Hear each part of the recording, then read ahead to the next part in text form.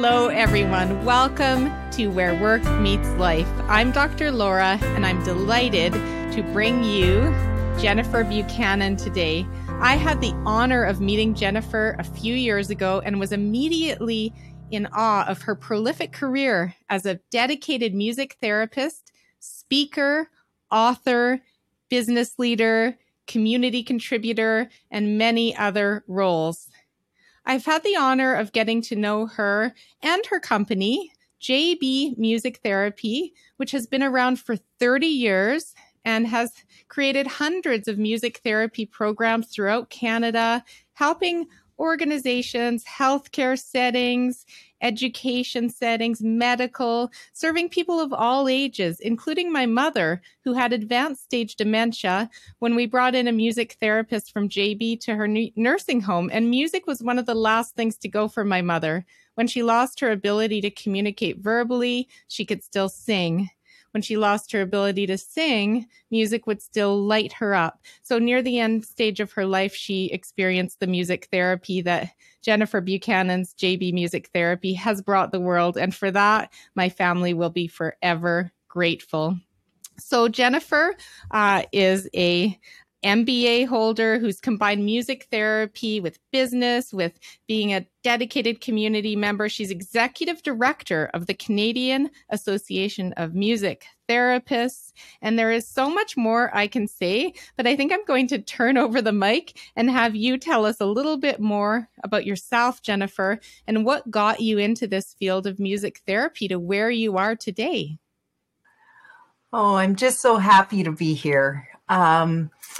You know, we all come from somewhere, and these little experiences that happen can change the trajectory of your life. And that's what happened when Granddad suffered his second major stroke, was placed in long-term care at a time so many years ago where we had incredible nursing care, but those other quality of life enhancements that we need as human beings was not available to him. And Granny, who would visit him from 7 a.m. to 7 p.m, and she would bring in his favorite comforter, and she would bring in the pictures and help him as he attempted to recover, but never did regain his speech, never did regain being able to walk again. And one of the things she did was put our family program together. And when's everybody going to visit? And there was a little bit of pressure on that. She was very good at also putting some pressure on all of us.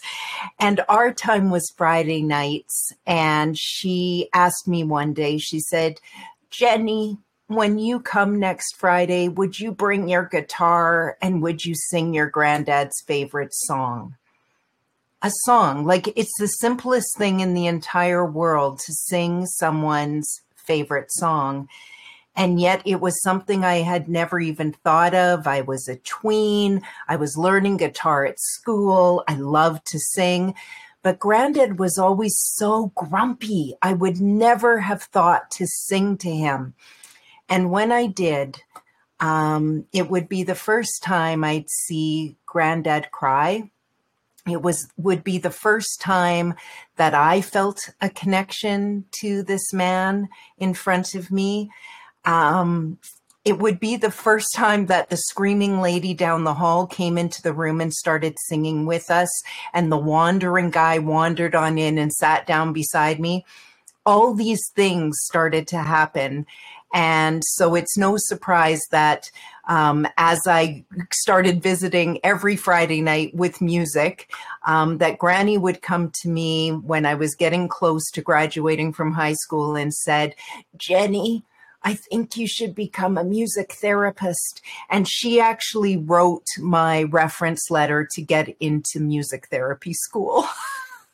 Wow, what an amazing story. The way you described that, it was just like being there. And my mom's nursing home had the Wanderer as well and the Screamer. And I can totally relate. And when we put on little concerts and recitals there, because I'm a flute player by background, they would light up, right? The screaming would go down for sure.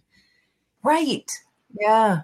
So what is music therapy? So for the lay person out there, like what is this field of music therapy, just in a nutshell? Yeah, so it's a professional practice. So just like all allied health, you've got your physiotherapists and you've got massage therapists, chiropractic, speech language. It's a professional practice where we use music as a primary intervention.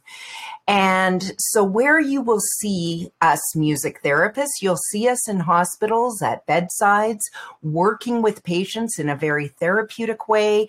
Everything's incredibly personalized, just like all therapy is. We will work with specific protocols. So if someone is recovering from losing their speech or wanting to work on a specific goal, we've got some specific ways in which we go forward and do that using music. We use live music. We use some recorded music. We use some pretty good questions going along the way. And we're in a variety of settings. So, our youngest client to date has been about 2 months old. Our eldest has been about 102. We're in corrections and ICUs, but we're also in schools and working with teams at the corporate level. So there's a variety of places you can find a certified music therapist. Wonderful. And not only have you been practicing and leading a team of music therapists for 30 plus years, you've also written 3 books in the field. Tune In, Wellness Incorporated, which I have in front of me right here. And the third one, the new one, which is Wellness Well Played. And it's about the power of a playlist. So why did you write? Let's talk about your books in general, just briefly, but I especially want to focus on Wellness Well Played and talking about using a playlist with purpose today. Oh, that's good. So Tune In came as an introduction to what music therapy is. And that's why I wrote that book. Wellness Incorporated, what came from a place of the challenges that come from running a health and wellness private practice, and how can we go 30 years or 40 years in a sustainable way. Wellness Well Played. I had been writing little bits of it, not even knowing what it was called. And at the beginning of COVID, I was hearing from a lot of our clients who we were no longer able to see and sit with, that they were beginning to go to the music that was most familiar to them, that they resonated with, because it was uncertain times. So we look for some certainty, and music was able to give them that. And so the power of a playlist, looking back on the history of how does this mixtape work? How does this personal soundtrack from the music of our lives, from when we put it together, we can think of our earliest music memories all the way until today, and recognize that a song is never just a song and a playlist is never just a playlist.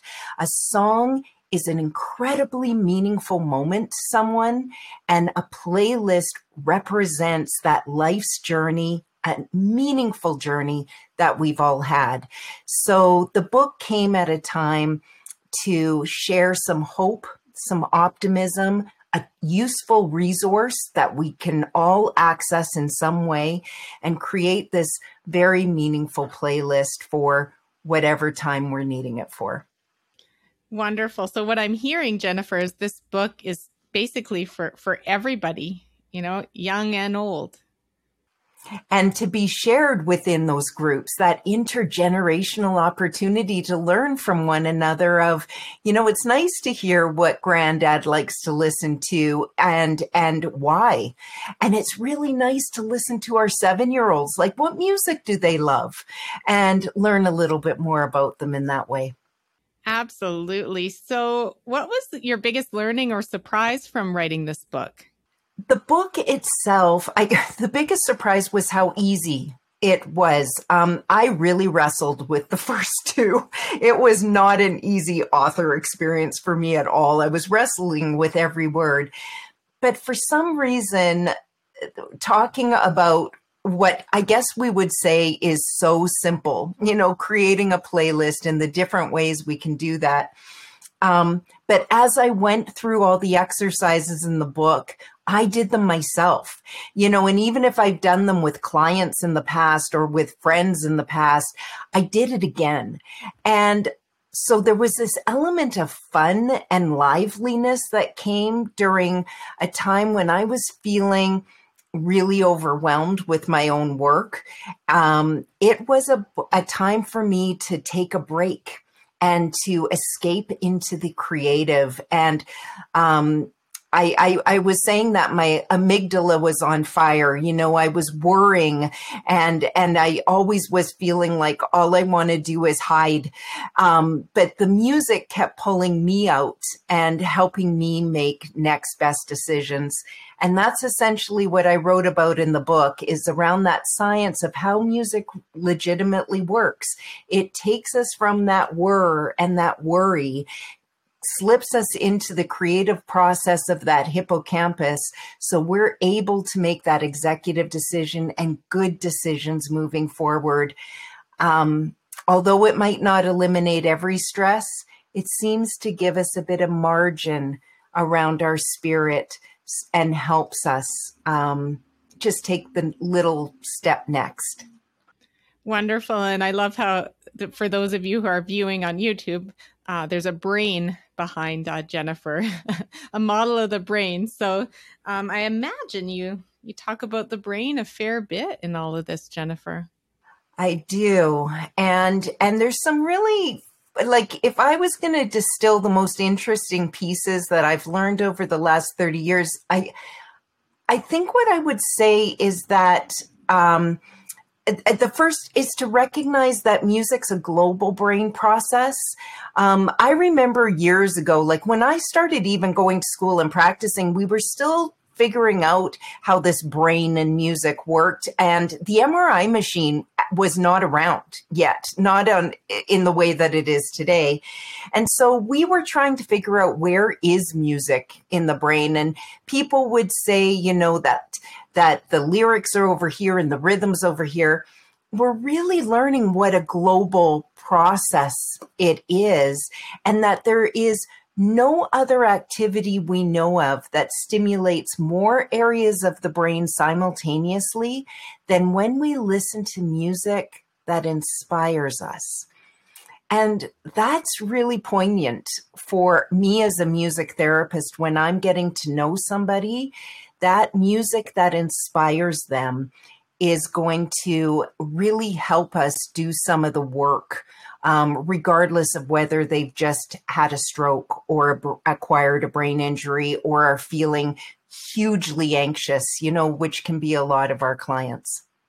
Yeah, no kidding. I can totally see that. So when we're talking about our playlists, it makes me think about how mine is a bit overwhelming. It's become kind of a broad mix, and I haven't purposefully taken the time to create multiple playlists. I have a peaceful one and I have kind of a fun one. And then sometimes I'll just look up other playlists on Spotify. But what do you recommend in terms of being more purposeful about creating playlists to help you when you're experiencing different moods or emotions or challenges in life?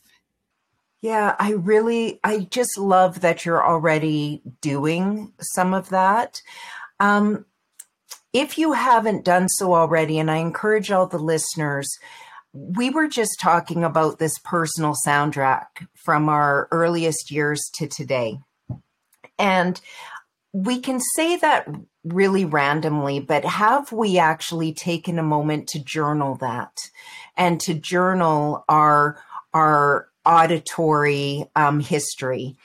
And if we could break down our life into decades or even half decades, create a document right on our computer, or maybe you want to go old school in a journal, and you can write the years of your life down along with the music memories as they come to you. Like, it's interesting. I always joke that eventually we're all listening to the oldies station, because we only really add about 5 to 15% new music post 30. So eventually we all go to certain radio stations.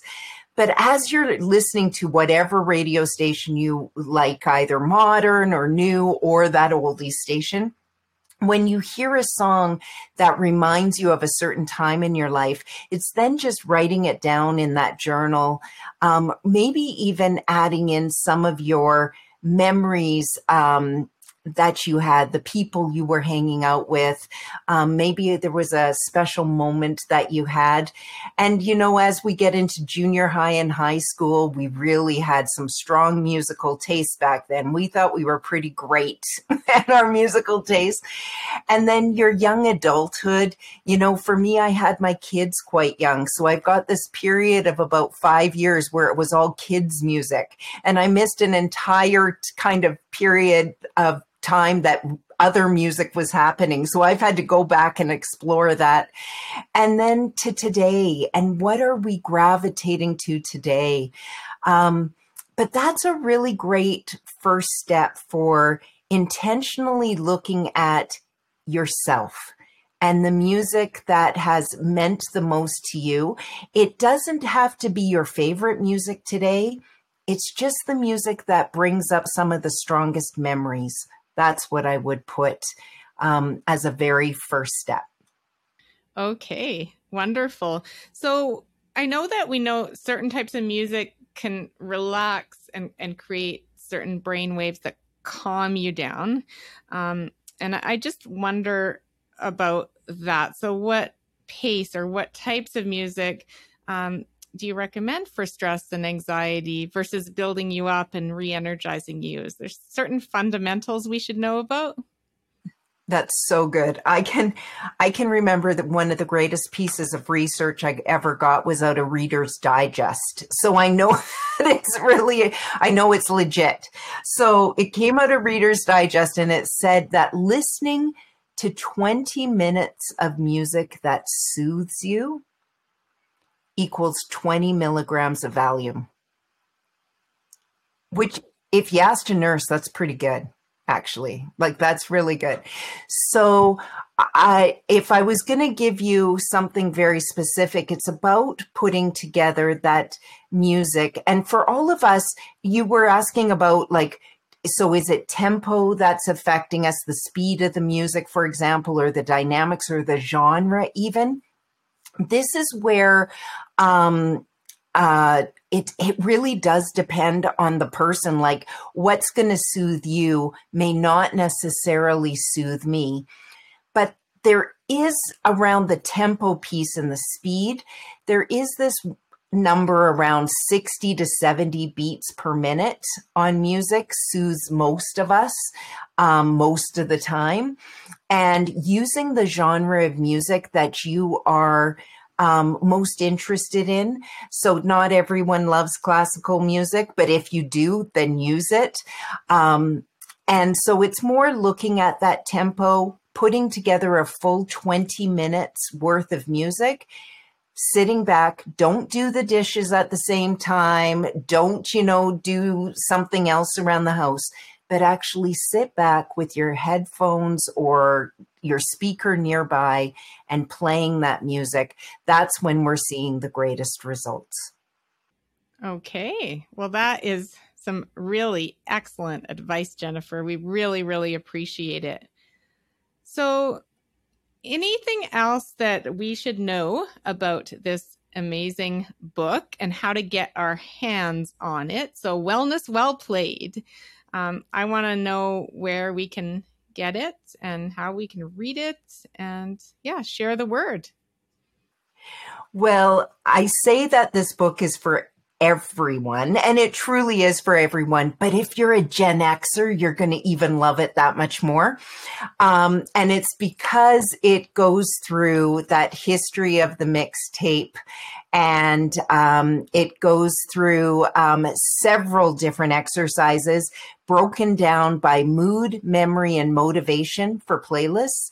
And I just hope everyone spends some time in the different activities throughout the book. Lots of the science in the brain is in there as well. And you can get it at your favorite online retailer. So, and send me a note if you've got questions, or if you want to ask me a couple of questions. I'm happy to answer those. So what's the best way to get in touch with you, Jennifer? Perfect. So you can go to wellnesswellplayed.com, and there's also a contact form close there. Awesome. And back to Tune In, your first of the 3 books. So who would be interested in getting their hands on Tune In versus Wellness Well Played? What are the differences there? If you are interested in learning more about music therapy, and you want to see it in a broad context, like I was saying, from 2 years old to 102, if you're a music student right now, or a nursing student, or you're looking and you're going, oh, I never thought of music therapy as a career, definitely you will want to look at that book. It's a great introduction and just overview and some of the goals that we work with. Excellent. Well, this has been wonderful. It's made me think of being a Gen Xer myself and the cassette tapes I used to have. And definitely I went through the cassette tapes. And my very first album was a 45, like a little one. And it was Men Without Hats, Pop Goes the World. Perfect. And I still, like, when I hear it, it just brings me back in the day. I still love that song too. But yeah, that was my first song. So I go back to, those little records were going out of style, very soon after that. And then I had a collection of cassette tapes, and then I moved on to CDs. And now here we are in this day and age where in a lot of ways it's easier, but in a lot of ways I find that it takes more effort to make sure you have the right playlists. Yeah.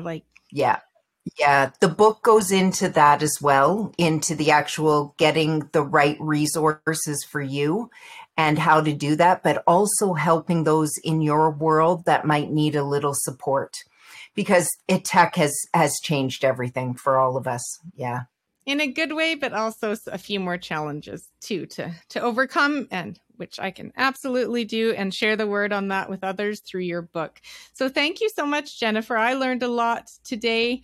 I hope all the listeners did as well. And in 2 weeks from now, we will be talking further about the power of music for work-life wellness. So I'm really looking forward to that follow-up episode, Jennifer. Me too. So thank you all. And if you like this episode, please share it with others. Please rate and review it. That helps me be able to get this content out to more people. And also check out drlaura.live, my website, where you can sign up for a monthly newsletter full of resources, tips, articles, and I hope you stay well in your work and life. Thank you for tuning into this episode of Where Work Meets Life. If you enjoyed this content, please rate and review the podcast, as that helps me get it out to more people. Visit my website at drlaura.live and sign up for my monthly e-newsletter full of tips and resources. Please engage with us on social media and check out the podcast summary for links to my psychology practices, Canada Career Counseling, Calgary Career Counseling, and Synthesis Psychology. Stay well.